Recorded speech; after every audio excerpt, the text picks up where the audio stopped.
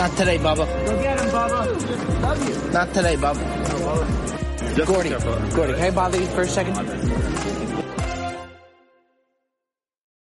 Good morning, good afternoon, good evening, folks here on the Brilliantly Dumb Show. Before we get the show started, we'd like to let you know that the Brilliantly Dumb Show is brought to you by Manscaped. Thanks to our sponsor, Manscaped, you can trim the hedges below the belt safely and efficiently. Manscaped is the only men's brand dedicated to below-the-waist grooming. Folks, using promo code BROBIBLE, BROBIBLE, get 20% off and free shipping on your Manscaped order today. Enjoy. That is promo code BROBIBLE, BROBIBLE, 20% off thanks to Big Game Bob. Folks, enjoy the goddamn show.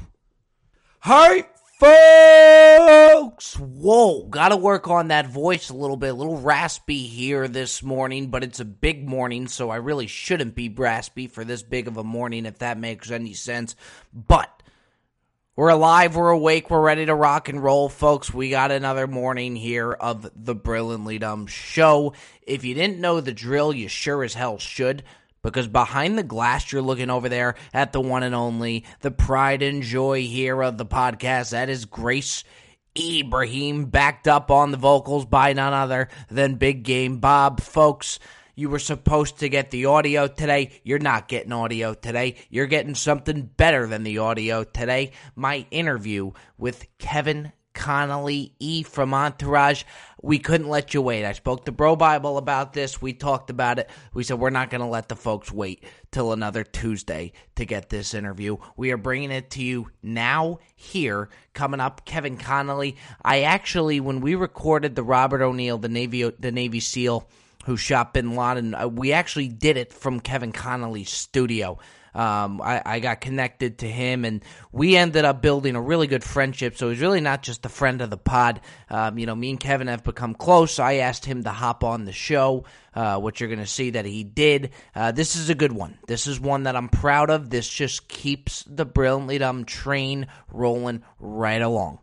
Big day here for the Brilliantly Dumb faithful. We're taking you now to our interview with Kevin Connolly. Folks, enjoy the goddamn show. You're absolutely crispy. Where it's really crispy is the blue lighting that you got back there. Did you do that just for the show? We do that for video shows. And okay. Here, we throw a splash of light on the wall. You didn't do it just because you were going to be on the Brilliantly Dumb show, did you? No, but I did throw on a little powder. I did do some hair and makeup. You did do a little hair and makeup there? A little hair and makeup. I mean, I'm wearing a hat, but I did, a little powder. All right, maybe halfway through the interview, we could let the hat go and really let that baby fly a little bit. You ready to rock and roll? I'm ready to rock and roll. Let's do it, buddy. Thank you for coming on. By the way, the way it's usually supposed to go is the interviewer is supposed to have the nice setup, and the person getting interviewed is supposed to be kind of on the go with. But I could get you one of these lights. It's a couple $100, and it'll be a great investment. It'll be a great investment. I hear it building up. Bro, you throw a splash of light on that back wall, pink, red. Oh, it's coming out early, Connolly. Are you ready for me? Let's go. Yeah. All right, let's do this shit. All right, folks, here we are, the Brilliantly Dumb Show, sitting here with Kevin Connolly. Connolly, what I'm going to do for you here is usually we're going to forego the Wikipedia read for you. Usually we get it started. I would like to think 98% of people know who you are. Well, no.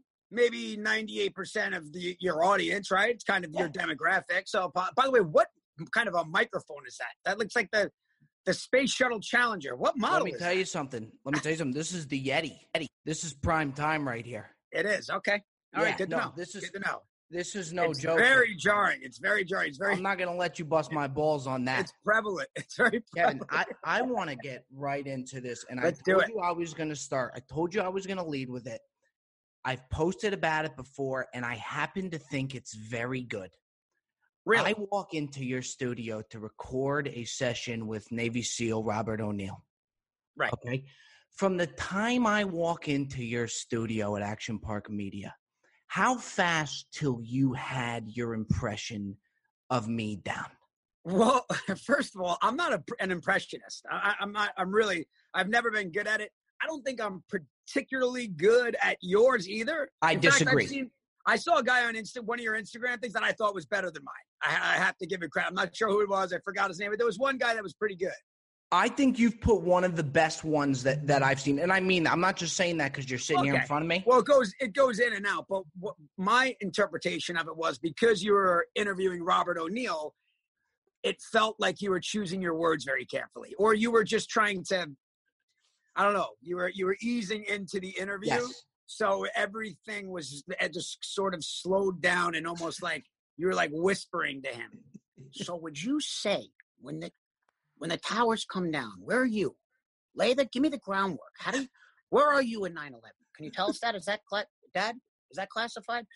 And his dad there really changed the interview because I've seen him do a bunch of interviews, but that's the best interview I've seen him do because it was a new layer with his pops there. Him and his dad are tight, huh? Oh my God! And it was like you talk about being the third wheel. I mean, I had no business. Definitely right. I had no business being there. It was like they just, I mean, they really hit it. But before the cameras even started rolling, he turns to me and says, "So we'll do about 5 to 10 minutes on the Bin Laden." And you're like, and what else are we going to do? Kevin, the guy wants to do 5 minutes on Bin Laden. What am I supposed to do for 55 minutes? Talk about, I don't know. You tell me. You got a studio. What should I be talking about? I agree. Like 5 to 10 minutes on Bin Laden. What? It's like Tom Brady telling you we're not going to do any football. I don't want to talk about football. I want to talk about TB12, the brand. Yeah. What the fuck am I going to talk about? But he's done. How bored is he of telling that story? Oh, I mean, no doubt about it. It's probably like people coming up to you and calling you E. I mean, how bored do you got to be of that? Yeah, I mean, it's not even that, strangely, like, I think every cast member from Entourage will tell you that, like, there's always, like, the one line. And the funny thing is people think that they're the first one to ever say it to you, right? For me. How Sloan? The tell Sloan I said what up. Yep. Yeah. That's like the one, early on, it was like the hug it out thing. But once Seth Green appeared with the tell Sloan I said what up, I mean, to this day. And people, it's funny because people laugh hysterically, like as if they wrote that. And it's like the first time that I've ever heard it. And you're going to say, shit, that's pretty good, actually. Yeah. You know what? Hey, it's funny. I forgot about that line. I haven't heard about that one in a while. Yeah, so everybody's got their, all the guys have that story. I mean, Kevin Dillon gets lots of victories. Oh, I'm sure he gets that all the time. Well, not only that, but they want him to perform that. They want him to fire off the which is, whatever. You got to give him a couple beers and maybe he does it. But I'm sure on his way into Starbucks in the morning, he's not it's got to be happy to throw. Oh yeah. Yeah, he's trying to get his coffee and they're coming up and doing that. Right. Also, too, the thing about Entourage is that and by the way, single greatest acting job. I don't care if you had, I don't care if you won 100 Oscars in the history of Hollywood and television. It's the best acting job that a person could have ever had for the four of us, the five of us, or whatever you would say. Yeah. What's that, really Connolly? What? I mean, are you talking about Kevin Dillon? No, I'm talking about all of us. The show was, from an acting job, it could never be any better just in terms of how much fun we had and just all of it, it was wild. You know what's amazing though? After knowing you and speaking with you, it doesn't even seem like you had to act. That was your character. Well, yes and no. Because honestly, I like to think I'm a little, rougher around the edges, or, I think not that, I don't know. There's always a part of you, basically for me, I approach that. You try to be as natural as possible. So you put yourself into that, right. You just ultimately you want it to sound as natural as possible. So yeah, I think, it's fair to say, I think we were all slightly darker versions of our characters. So before even Entourage and all that pops off, you're in New York. You're a child actor at the time? I am, yeah. When did you decide you're going to move out to LA? I made that decision really early, maybe too early. And it's one of those situations where obviously I'm glad I did, but if I knew then what I know now, I probably wouldn't have done it. If that makes any sense? Really? I certainly wouldn't recommend it. Well, I didn't go to college, and I would recommend going to college before, coming out here to tackle the beast But even that if is somebody Hollywood. told you before you went out that you were going to have the success that you did, you still wouldn't have done the same way? Well, yeah, of course, but who could know that? Like, a lot of it doesn't always go that way. Right. I know a lot of it is, getting that break. I know a lot of really, really, really talented actors that haven't gotten that break yet. And I think it happens for people at different times. So, I was lucky, but also too, I was 31, 32 when that happened. So I, was better because I don't know that I would have handled it as well in my 20s. Right. I think it was better for me that it happened when it did. But yeah, man, it was just, it was great. But I had a point. I forgot. Now, It'll come back to me. Did your friends bust your balls in New York when you said, I'm going to go out to LA, I want to be an actor? Did they understand it and know you had it in you? Well, I'd been acting, right? So I was, from in my town on Long Island, I was like that kid in school, the actor kid. There was, it was me and another guy, but, I did Rocky V. Yep, you got the shit kicked out of you by Rocky's son. I mean, I won best 2 out of 3. I mean, if you're really keeping score. I think it was that third bout where he really the third one. Yeah, he got me in front of the big crowd, which I guess is really where it counts. Boy, did but, it. Yeah, but that was fun. And I was in, 9th or 10th grade. I was 14, 15 years old. And, that was a big deal at the time. It really was. And honestly, this is crazy. I would say that the day that call came in that I got that job was probably the best day of my life. Were you too young to realize how great of a gig it would be? What, Rocky V? Yeah, like just even. No, well, that's why I'm saying it was the greatest day of my life. I was like overcome with I was so happy. Right. I would like that. I would say that. And then, in 2010, I got nominated for a Golden Globe for Entourage.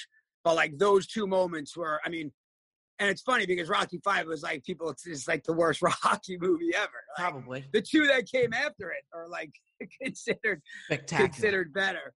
But, well, yours was the Tommy Gunn one, right? The Tommy Morrison one, which is a really tragic story, and also Sage Stallone, who was a really good kid, man.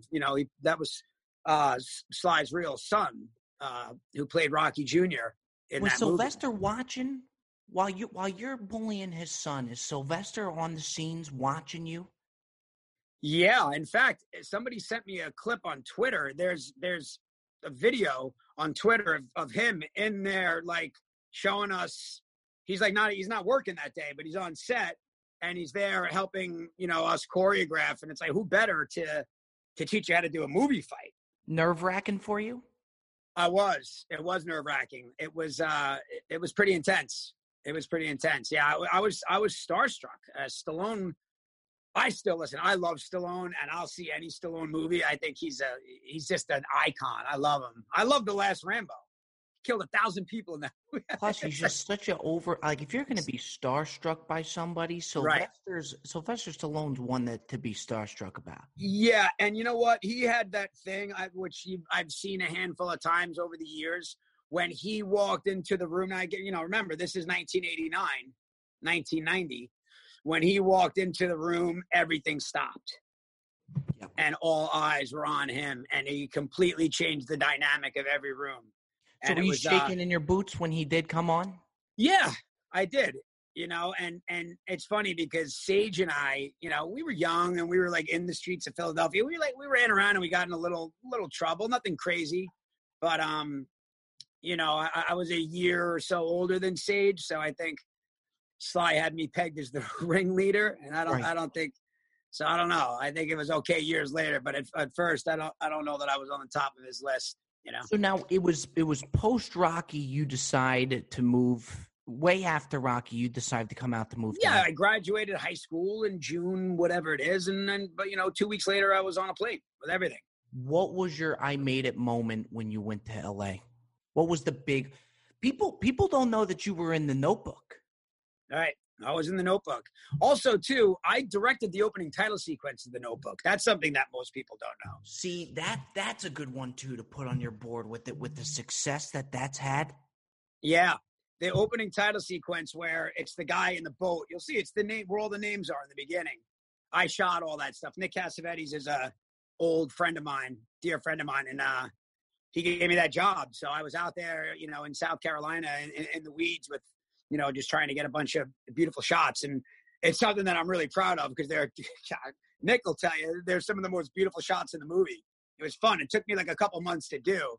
But, yeah, that's not on the Wikipedia page. That's probably why it's best that we didn't read the Wikipedia. Yeah, Wikipedia. I mean, like, I would have loved to throw that in there, to say the least. Right. Yeah. Do you, when you're on set, and you've had ones that have been successful, you have ones that didn't go well, do you have a good idea that this is a hit? Like when you're even on The Notebook, Entourage, are you on set thinking, holy shit, this show's really good or this movie's great? Well, the funny thing about The Notebook was that, in hindsight, Ryan Gosling and Rachel McAdams are big stars, but at the time, they were unknowns. That's what kind of broke them out. That kind of broke them out. That's what broke them out, 100%. Right. And the funny thing about it was that the thought I had was, Nick Cassavetes. I was like, man, this guy pulled this off. He got his actors. He got the actors that he wanted. They were unknowns. He got his budget, studio, the whole thing. And then he hit an upper deck moonshot would be, an understatement. I mean, that's Aaron Judge shit, Yeah. I mean, it's massive, and it's funny. It just gets bigger and bigger. So it's something I'm really proud of. I don't know if like the I made it moment is, I don't know. That's kind of a loaded question because I don't know. When do you really? I don't know. You still wonder if you made it. I don't know. When was the time? It just becomes something else. No, listen. I always said too. Entourage, literally changed my life in a day, one day. From the first episode? First episode, Saturday, and then the show aired on Sunday night. And on Monday, my life had changed completely. And How did you know? I don't know that I would call it. I don't know that I would call it I made it moment, but it was something I'll never forget because it was hard to wrap my head around because I'd been kicking around for so long. You know what I mean? At that point, I'd already been in the business for 20 years or whatever it is. But that was the biggest. But then I would walk into my coffee place that I've been going to for, 100 years. And like all of a sudden heads are turning when I would walk in and it was strange. And I lived in an apartment building. I had to move out of my apartment building because people were knocking on my door, Come on. People inside the building. Because they started talking and saying Kevin Connolly. Yeah, like Entourage. Honestly, that show took off so quick that it was hard. Because a lot of times, shows catch their mojo. Like if you think about like some of the greats, like Breaking Bad, for example. Breaking Bad, if I'm not mistaken, almost got canceled after season 1 because nobody was watching it. That was like, and then that caught fire and was like a juggernaut. Right. But Entourage from that first day was successful. I also have learned enough. I've done enough pilots and that kind because Entourage was a pilot. So I've done enough pilots to not look too far into it, So I didn't really think too much when we were shooting the pilot because I had spent my entire life looking into it. I did a pilot in 2000, a CBS pilot called Sam Circus, and it was a World War II pilot. Okay. And to this day, it's the greatest pilot I've ever done. Really? I mean, it was miserable. Right. Like in the rain and the mud, like in the cabin to get, we had to go do the boot camp and that whole thing. It was an awful experience. But the final product is to date the best pilot I've ever done.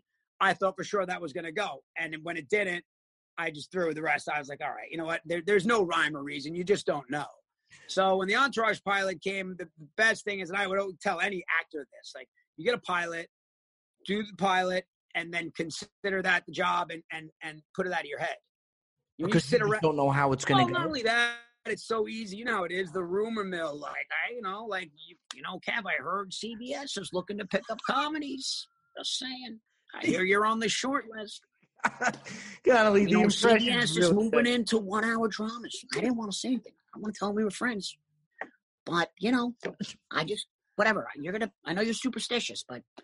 Yeah, so you try not to, what? If I didn't come into goal that it was a couple days after I had met you, you would have just been walking around L.A. with the impression of me in your back pocket. Yeah, well, not only that, I was sort of doing it without you anyway. I would just started talking to people that way for a couple days. Hey, I'll take that as a compliment. Like Shit. Yeah. No, I but it's funny because I knew, it can be intimidating. Like, you got Robert O'Neill, he's an intense dude. Oh, no, that's an intense dude. The funny thing. Right? And like, go ahead. No, the funny thing, too, I remember saying to you, I'm thinking, this guy's a Navy SEAL. We had him at, I don't know what it was, 3 o'clock. I'm thinking, he's going to be here at 2:45. O'Neill doesn't show up at 3:01. I'm sweating. Right. I was freaking out. Yeah. Well, just because he's so disciplined, right? Yeah. He's not going to be late. Navy SEAL, he's going to be here 15 minutes before, no? You believe this guy? I thought this guy would have some kind of discipline. I hope it's okay. We're going to be running late tonight. Yeah, but it's funny because we've had some really heavy, some good interviews in here. In the short period of time that we've been up and running. But it's hard to top that story. We've had FBI agents. We have had all kinds of people in here telling crazy, crazy stories. But to sit there and listen to this guy talk about killing Bin Laden was it's hard to top. I don't know how. It's you one could of ever those top things that story. You let them, the story's so good to where as the interview, you don't got to say much. It's just kind of guide them and let them tell that story. And you got gold right there. Yeah, that was gold. Let me ask you, what would you prefer? Is there a difference pressure wise between acting and directing? What do you feel more pressure on? Well, no, the directing thing is really hard. And, I would equate being a director. It's almost like being a head coach. Like at times, maybe you get too much credit. And then at times, you're only as good as your players, right? Or your team, and it's like, to me, the thing that was so terrible for me was the whole experience with the Gotti thing was just awful because I knew I was in trouble on the first day. How? I just landed and I realized that the resources that were needed, that I were under the impression would be there, were just not there. So imagine from top to bottom, it's a 5-year thing of like having this horrible, dark secret. So when all that movie came out and all that happened, that wasn't a surprise for me. I'd been sitting on that for 4 years. And then when you knew that you didn't have the resources and it gets filmed, were you thinking in the back of your head, fuck? Well, yeah. I was saying fuck before we started filming. I was saying fuck. Yeah. Because I was thinking this is just going to be a fucking cataclysmic disaster. I knew it was going to be a disaster. And also, too, John Travolta is, let me tell you something, man. When they open up those gates of heaven, they're going to stop the line and hold it for John Travolta because he's the greatest guy in the world. Really? Yes. And any of that weird shit, I don't know what. And for me, the fucking guy's a 10 out of 10. He was a fucking beauty. As an actor and as a person? As a person, as an actor, as everything, and he deserved better.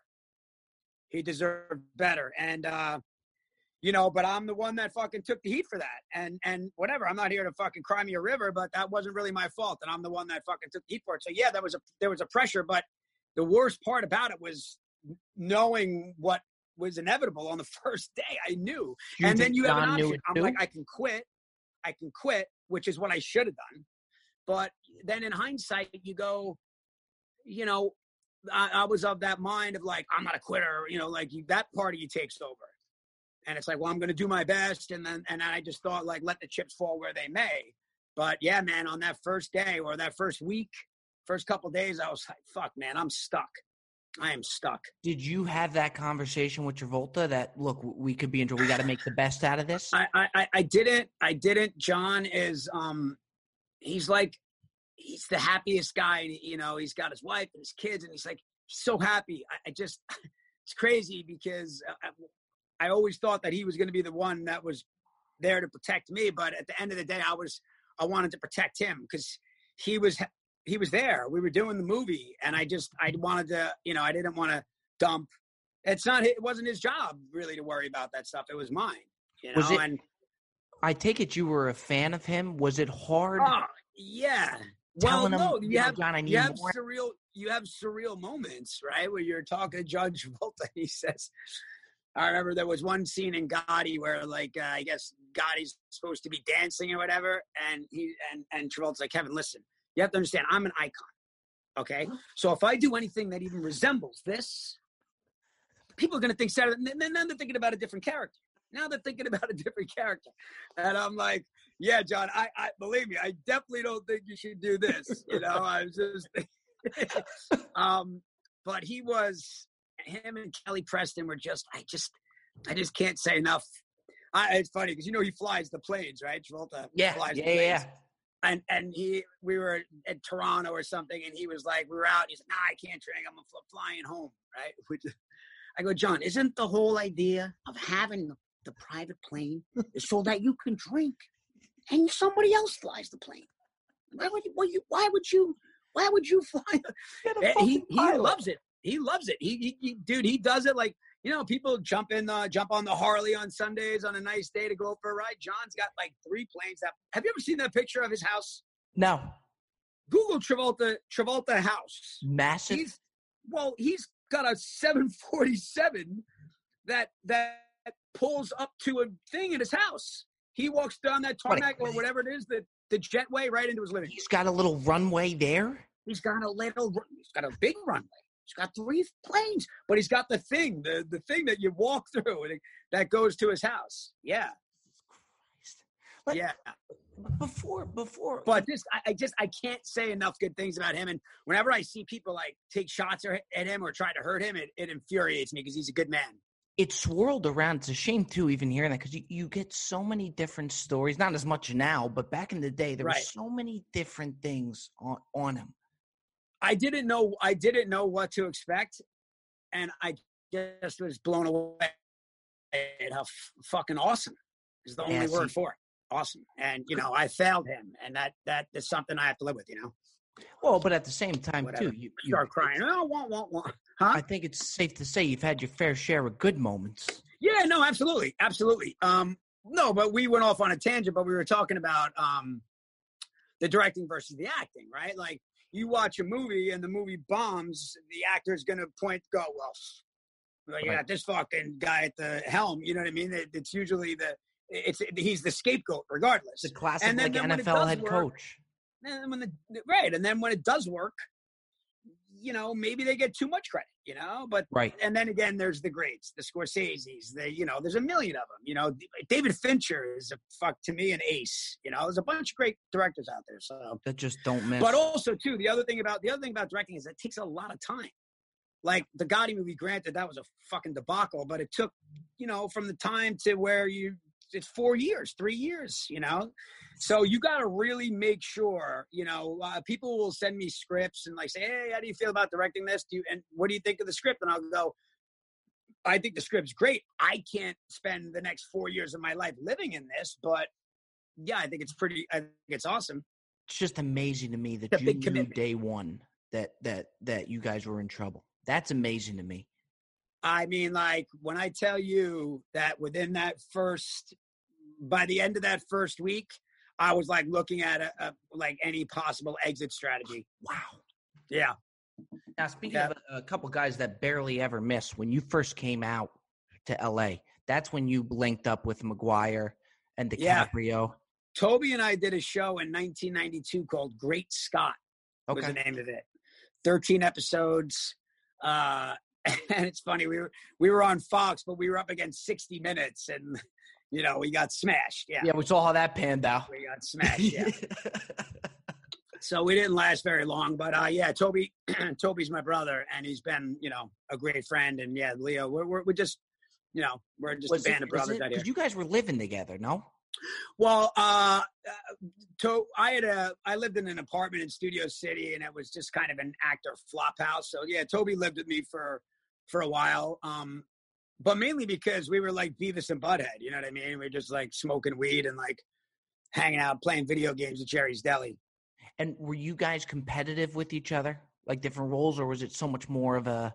No. Honestly, dude, and this I would put on my hand on the Bible. Like, I've never, ever, ever felt an ounce of jealousy, even before Entourage, of any success that any of my friends have, because, and this is true, which is what I never understood about people being jealous of their friends. Success for your friends is good for you. Oh, shit, hang right there, folks. So sorry to interrupt. Just want to interrupt to let you know that the Brilliantly Dumb Show is brought to you by Manscaped. The flowers are blooming, the grass is growing, and it's time to mow your lawn. Thanks to Manscaped, you can trim the hedges below the belt safely and efficiently. They have forever changed the grooming game with their Perfect Package 3.0. Precision-engineered tools for your family jewels. Cannot beat that. Cannot underestimate the importance of taking care of those things downstairs. Folks, you can get 20% off. That's 20% off using promo code BROBIBLE. BROBIBLE for 20% off and free shipping of your next Manscaped order today. Folks, enjoy the rest of the show. Enjoy your properly cleaned nutsacks. I think you're a perfect. You would think you guys are a perfect example. But yeah, I mean, well, one thing has nothing to do with the other. Right? I mean, Right. If you're good, your path is your path. But success for your friends, it's good for everybody. So to me, I was always, nobody was ever rooting for, and it's funny because I met Leo early on, and he was like on the way. Oh, so when you met Leo, he was already, because I was going to ask you if you saw in Leo, like, geez, this guy's something special, or he was already huge at that. He was like doing This Boy's Life or whatever, was the movie. So yeah, you knew he was, you knew he was a good actor right away. He was 18. You knew he was an elite talent from the acting standpoint. Not who would have ever thought he would have gone to where he was. But truthfully, the stranger moment was the day that Toby got Spider-Man. That was. How did he tell you? He called you up and told you? No. Well, what happened was, I don't even know if I should be saying this, but I'll tell you. So, Sam Raimi, who directed the movie, this is on record somewhere, had seen Cider House Rules and really liked Toby. But, Toby was like a regular guy. He didn't have that sort of look to him, but Sam liked his acting and wanted, the right actor, So Toby went out, and when I tell you that Toby hit the gym, and of course, Toby was sober. Toby's all natural. There's no cheating involved. It was like just stone cold blood, sweat, and tears, hard work. And Toby shows up for a screen test, and I guess he was in you could say it was like a leotard, I guess, right? And it was just really kind of hot. And like after the first couple of takes, he just kind of pulled off the leotard, and like the whole room was like, holy fuck. He was just like ripped. And then they shot it. So they did the screen test. So Toby gathered us, a bunch of our friends got together, a few of us, and we watched the screen test, and we were all like, holy shit, Toby, that's pretty crazy. We're at the debate starts, like, yeah, bro, you're going to probably get this. And then he was like, yeah, I got the role. Like he surprised us with that. And that was just a great moment, because nobody deserved that more than Toby. He seems like a total stand-up guy. The fucking best. Yeah. He's the fucking best. Period. End of story. How does what's Let funny? me ask You, Connolly. Here's this misconception, okay? People think that you guys were roaming around calling you guys the Pussy Posse. That was from a magazine. That was from an article, right, that stuck. Yeah. You guys never made that up. No. And also too, by the way, that finally came to light. Thank God. So some in the New Yorker or New York Magazine, which is like the higher end. I don't know. It was a high end magazine at that time. Probably the New Yorker. It was the New Yorker, I guess. Okay. This woman wrote an expose on Leo. She said it. And to her credit, she didn't say that we said it. She said it. She owned that. Yeah. I mean, yeah. She never said like, oh, I hear they call. She just called us that. And like, talk about annoying. That's on par with the Seth Green thing because it's just not true. Right. It's just not true. And like the train has just built up so much momentum that you just throw your hands up. But, we were far cooler than that to ever Does your mom see that article, call you the next day and saying, Kevin, what the fuck?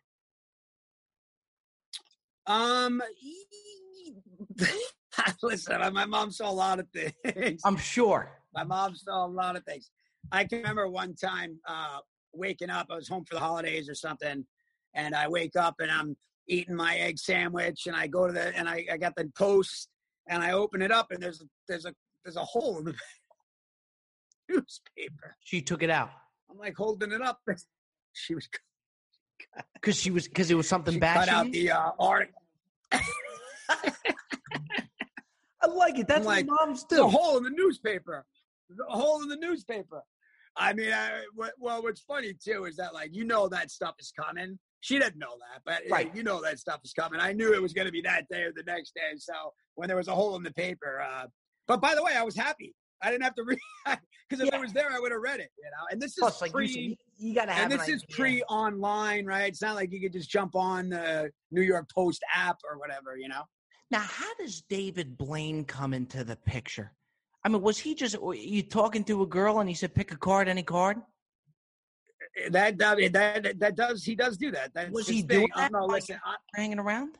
Honestly, David Blaine was around, 20 years ago or so. I haven't seen him in a long time. We our circles hung out together for a minute, and just no reason, just life kind of gets in the way. Right. But that was really it. But it was David's not like one of the core guys. Take me to Entourage. You guys seem, and I told you that it really didn't seem like too much of acting to you guys because you guys got along so well. Same drill off the camera as well. Yeah. Oh yeah. We all got along. Jerry and I are obviously still very tight. Kevin Dillon and I, we're all super close.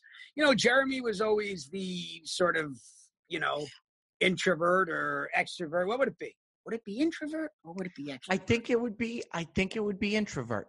As far as he's kind of, he just didn't want anything to do with us, which was kind of funny because it almost it worked perfectly, But he didn't want anything to do with us outside of work. I don't know why that is. I always thought. I mean, he and I got along well, but but it was never a problem. I mean, for me, you think about like athletes, right? You don't have to be best friends. We could work together, do great work together, and then it doesn't mean we're going to go have a beer after. But as the seasons are going along and you guys are having the success you're having, does it actually – I feel like people thinks it gets less complicated as it goes on. Is it safe to say it gets more complicated with guys now? You're 5 seasons in, it's a hit, demanding more money. And does that start to get more complicated? It does, but the 4 of us were always band together. We always band together. You guys were all going to take that on agreement on what you would take. And I will credit Kevin Dillon because Kevin Dillon arguably could have been a guy that could have said, look, I'm a little bit older than you guys. I've had bigger careers than all of you put together, and I'm just not going to make the same amount of money as you, Connolly. He could have said that. But Dillon realized that we were worth more money together than separate, and Kevin Dillon also was good. Kevin Dillon, right when we started the pilot or whatever it was, Kevin Dillon said, when we were doing Platoon, Tom Berenger gathered us all around and said to us, hey guys, this is as good as it gets. So look around and smell the roses because this is it. This is the real deal. And Kevin Dillon said, and now I'm telling you guys, so Kevin was really like the guy, he was smart and not greedy. And because of his sort of idea that kept us together as opposed to, because also too, then like the scripts, not that the scripts are always important, but when you're making the same amount of money, now it's like, okay, when, all right, so, Drama's off on this storyline and Turtles on these. Now, it didn't almost matter. It's like we were all making the same money. There was no favoritism. We were all one person. And you know what's amazing, too? I feel like a lot of times it depends on how important whatever character is, whether you need him or not. I don't think it is all pretty even as far as I don't think there's one of you guys that you could take out. No, I mean, well, yeah, I mean, it would have been all of a sudden strange if in season 5 there was no E or there was no Turtle. Yeah, it would be weird. And Doug Allen always said, no chance would I ever do the show without the 4 guys. And ironically, listen, Jeremy Piven, I have to say, Jeremy Piven is a world-class actor. I mean, Jeremy Piven won 3 Emmys in a row. Like, the last guy to do that was Don Knotts. He was incredible. I mean, it's fucking that he was incredible. Guys, and what he did on the show was like so next level, incredible, right? But it would almost have been easy. It would, from a story standpoint, it would have been easier to, have a different agent. The show would have been as good, obviously, because Piven was Piven. But like to not have either of the 4 guys would have been just weird. Doug wouldn't have done it, so it didn't matter. Piven seems like a complex guy. He is. Listen, he takes the acting. He's very serious. He's a serious actor, He's hard on himself. He's hard on, everyone around him.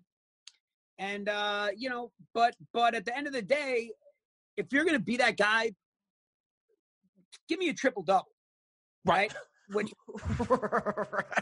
Piven did. I like that. To where he can afford to be complex because he's that good. Knock in 125 ribbies. Right. Put 40 in the fucking bleachers. And you know what I mean? And to his credit, he always delivered on that. So that was really, to me, the only thing I ever gave a shit about. And again, to my point earlier, Jeremy, winning Emmys only meant money for me. I was ecstatic when Jeremy was winning it. It was great. Right. Kevin Dillon should have won one of those Emmys, in my opinion. I remember you telling me when I was talking to you that he's actually pretty similar. Obviously not the same thing, but he's pretty similar to the character that he played. Well, I mean, yes and no, but the thing about Kevin that most people don't know is that Kevin's an artist. Kevin paints. If I showed you a painting that Kevin Dillon made, you would say no chance. Oh, that's phenomenal. No chance. I mean, can you imagine him in front of a fucking... That's why it's so great. Called? No. Yeah, he's like hardcore. Kevin Dillon, only drives American cars. You told me a great story about him. Yeah. You guys all whatever it was that. It was that season when we were all making enough money, and day one everybody pulls up in a new car, and I had a Range Rover or whatever, and I'm like getting out of the car, and Dylan, this back we were all smoking cigarettes. Dylan's like drinking a cup of coffee, and he's smoking a cigarette. And he's like shaking his head. I'm like, what? He's like, God forbid. And by the way, it's still dark out. It's like 6 a.m. It's like black. I was like, God forbid you bought American during hard times. I was like, Kevin, give me a fucking break, bro. I always wanted one of these cars, and now I got it. Don't make me feel bad. But Kevin is like, Kevin can take an engine apart and put it together. Kevin's like, I want to show you this new walkway that I built. And you're looking at this masonry work. I'm like, what do you mean you built? He's like, what do you mean? What do I mean? What the fuck's wrong with you? I went and I got the bricks and I fucking laid the fucking, I'm like, so he's, he is, Kevin Dillon, when the Malibu fires happened, Kevin Dillon refused to evacuate and saved his house with a fire hose.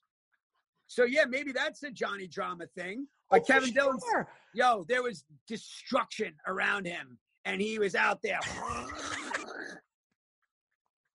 Did you guys have to talk sense in him to get out of there? Well, I knew that first of all, it was such an intense time. And if you don't live in California, I don't really think you can fully appreciate, these people, it's their homes, their dream homes, and they're fucking burning down to the ground. It was pretty terrible.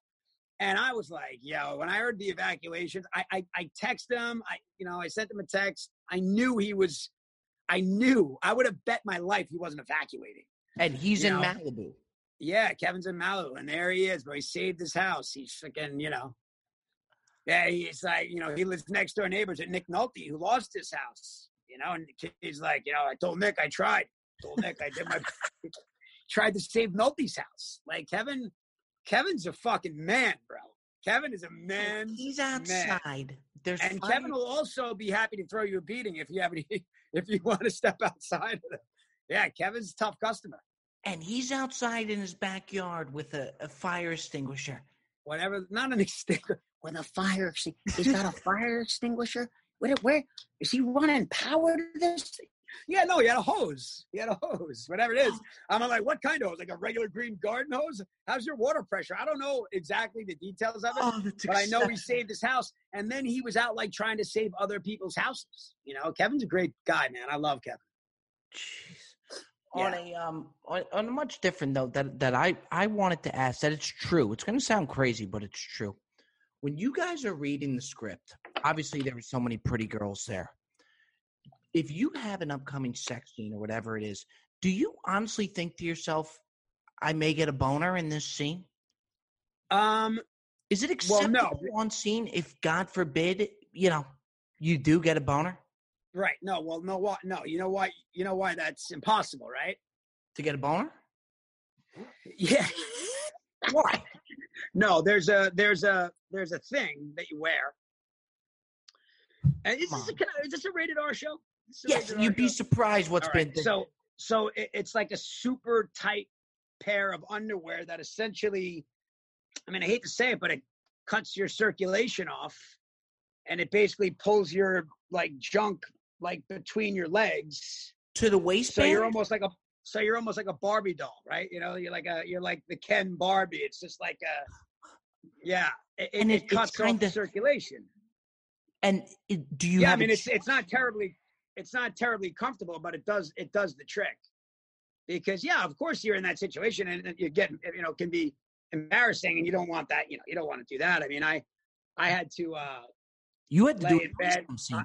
I had to lay in bed with when I did He's Just Not That Into You. I had to lay in bed and like, it wasn't a sex scene, but I had to like hold Scarlett, and like I had the thing on, and I she's like to me a goddess, So I was like, man, I need the tightest version of those underwear. You need to double down on them. Yeah, I need the extra small, really fucking tighten it up. But there's things that to take. Also, too, there is at a certain extent, like there's people around. It's not doesn't feel that it's not as easy as you think, or it could happen, obviously, but. You also got a hairy boom guy standing over you, looking at you. With the microphone, that's But with how much you guys had, I mean, you would say you would have those underpants on the entire season. Well, Adrian did the most of that. True. I did. For me, the greatest thing was, Emmanuel Shrieky was the greatest co-star that you could have possibly had, and you guys got along. Her and I are like, she's like my sister. She's amazing. So for me, I was always, her and I was just in such a comfort zone with her that, it was super easy. I think Adrian was more of like, okay, so this random girl that you met in the morning is going to be on top of you tonight. And anytime it was me, there was a little more warm up time.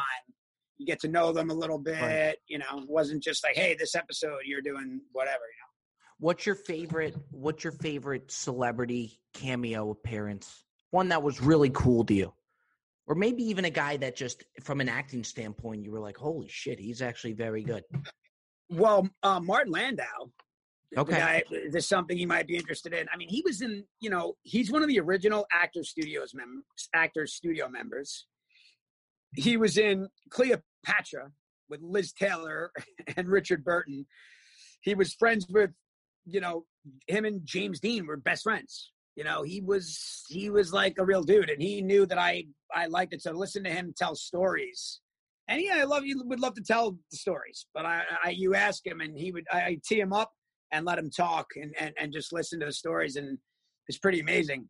I think he's a Triple Crown winner: Oscar, Emmy, Tony, for Martin Landau. You almost had to enjoy even off the scenes even more than on the scenes, just with some of the shit you were seeing.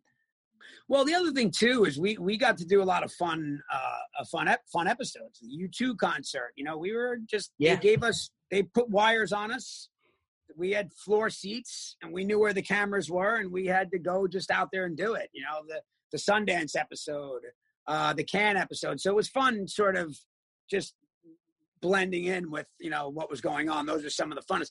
Some of the best ones are the hardest. For me, the mushroom episode. You guys were actually out in the desert for that, right? Fuck, man. And it's hot and there's just nowhere to go. You're just like, it was brutal.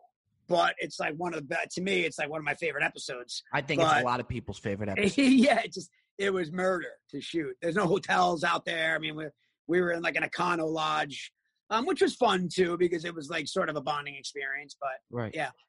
Let me ask you something, okay? You guys have kept it. It's you really don't hear much about it. What's the most you could give me on what went down with Don's Plum? Can a movie with you, Leonardo DiCaprio, and Tobey Maguire really be that bad to where you don't want it released domestically? Well, first off, that had nothing to do with me. So you weren't even supposed to be acting in it at all? No. I mean the backlash part of it, you know. And listen, at the end of the day, you know, the director, who he and I have since, you know, we're fine, it's all good. But you know, he was my roommate. We were roommates, and it was supposed to be, you know, Leo's understanding of it was that it was supposed to be a short film. So he worked on it for a day. And then as Leo's star started to rise, they built it into a feature to try to sell it. And Leo's position was that wasn't the deal. And he was pretty much doing it, safe to say, for his friends, as a favor. Me, for all of us, you know, but like that could have been a cool short film to go to Sundance and do whatever. He just didn't. That wasn't the deal. There was a deal made, and that wasn't the deal. You know. But the other thing too about that is, fuck, man, that's 25 years ago. Yeah. It's 95. Would it be bizarre for you to watch it now? You know, I have interest. I mean, I don't know. Maybe. I don't know. I never really thought about it. It's funny because every time that Leo has a movie come out, they write a new story about it, you know, and it's just about so Don's old. Plum that still ends up coming up. Yeah. About, like, you know, the big Hollywood machine killing the indie artists, and it's just ridiculous because it never goes away. Didn't happen that way. So finally, Connolly, to close us down, what's next for you? Do you want to? Is it the podcast game that you're enjoying doing? What's next? Well, so the company Action Park Media that I started, you know, we're starting in the podcast world, but you know, it's really an IP developer. That's the best thing about podcasts now. Executives want to hear the podcast. Like, oh yeah, let's do a movie or a show based on that. Right. So it really helps you develop IP. So for me, the end game, because one of the things I've learned in all these years out here is actors love them, but we're at the bottom of the food chain. You know, and unless you're Brad Pitt or Leo and you get that first dollar gross, actors at you know, the middle of the road, middle ground actor like myself, we get kicked off to, you know, we kind of get kicked by the curb. So it's really about ownership. So here I'm developing things where I can have a piece of ownership and make real money. You're a businessman. Yeah. And also too, I'm having a blast with the podcast part of it, but it's really just one leg to a much bigger thing. Good. Well, again, one of our best episodes happened in your studio over there. Yeah. Action Park Media. Kevin, Robert close O'Neill. the show down as me. You could say this is Robbie Berger on the Brilliantly Dumb Show. Time to close this down. This is thanks for tuning in to Brilliantly Dumb. It's Robbie Berger, Kevin Connolly. Thank you. By the way, was I supposed to do an O.J. Simpson? We're kicking ideas around. Robbie Berger interviewing O.J. Simpson. OJ, listen, I don't want to get into the criminal part of the case because I believe that, you know what, you were acquitted, and that's it. So I'm with that. But are you thinking I should get the glove? When you drop the glove, did you think about going back for the glove? At what point do you realize you don't have both gloves? Do you send somebody back? Do you call Cato? Was Cato involved? My cousin turned to me. He goes, "That was really fucking good." I drank my beer. I go, "I know." The funny thing too. By the way, O.J. Simpson, what a fucking disaster! Did you see him? What is wrong with this guy? Do you see him with the Tiger King? I mean, like, does he do that on purpose? Of course. He does, right? That's a fuck you. Right? No doubt about it. He's such a piece of shit. Right. I mean, it's pretty wild. I'd be interested to hear what he would think about your putter theory. That was one of the most ridiculous. Does OJ take the putter and leave the other clubs in the office? OJ's taking. He probably takes them. Back. Oh, geez, you took this putter. It's like you were going to use it as your carry-on. I mean, you didn't even. It was the most ridiculous thing I've ever seen. And I had to bust your balls for. I said, you know what? He's got the impression of me. I'm jumping all over this. I'm watching Entourage, and I'm just. What do you think about what's your take on the thinking bat? Tom Cruise from A Few Good Men. I thought that was a good answer. It was a really good answer. It was, and you know true. What you did by putting that post and then you coming into the comment section. Even Bro Bible did a blog on it, right. And it just totally stirred the pot. And you know what you were doing, and what you said was true. I mean, there was a lot of to it. The other thing too which was almost funny at times, where it would go, you'd be like, guys, give me a fucking break. It would be like Doug, Ellen, Steve Levinson, and Rob Weiss and these guys, and they would have like conversations about the shit, crazy conversations about that kind of stuff. So those little details that you might think, oh, there's a slip up. No, there was a discussion about the putter. There was justification. There was a conversation. There was like a sidebar meeting about why am I only just about something as small as that. Yeah. Like, is it weird that I'm just taking the putter? And then, it's like, well, you're not going to have, exactly. I'm not the biggest guy. It would have been clumsy me trying to throw that bag over my You took the driver. It wouldn't have been as smooth, So, yeah. But, yeah, those guys there was every little detail like that was very heavily debated, and nothing went, who cares? No one's going to notice. Something you've told me, which I found interesting, was like, even with you guys are always drinking Budweisers, you said a lot of stuff just part of acting. You want something to do with your hands. It helps to have something to do. Right. Yeah. That's why, whether it's smoking the joint or drinking the beers. And also, it's funny too, because that was, that's a Mark Wahlberg thing. Wahlberg and his buddies were big on like light beers. Those guys Mark would sit down at the club and order like a giant tub of like beer on ice, bottled beer, and him and all of his boys. Bud Light's coming to you? Bud's coming in. So, yeah, that's kind of where that came from. Connolly, you're the fucking best. Thank you, man. Good times. I mean it, dude. You're the best. As always, are we going to grab a beer when this is all over? Yeah, you got to lower the mic. How about this? You lower the microphone, you lower it a little bit. It's not giving me that range, though. Well, what about, can you raise your seat up? I could bring it down like that. Wow, look at that thing. That's it. Yeah, that's it. Wow, that's it. Give me a microphone, would you, Tommy? I'm going to come steal one of those from you. You're right down the road. Spray painted black or something. It's very distracting. Hey, Connolly, go fuck yourself, okay? Hey, listen, drinks when this is all over. Done deal, buddy. There he is. There you have it, folks. There you have it. Grace, the one and only, the man, the myth, the legend, Kevin Connolly, joining the Brilliantly Dumb Show. Another friend of the pod. You could chalk that one up as a dub.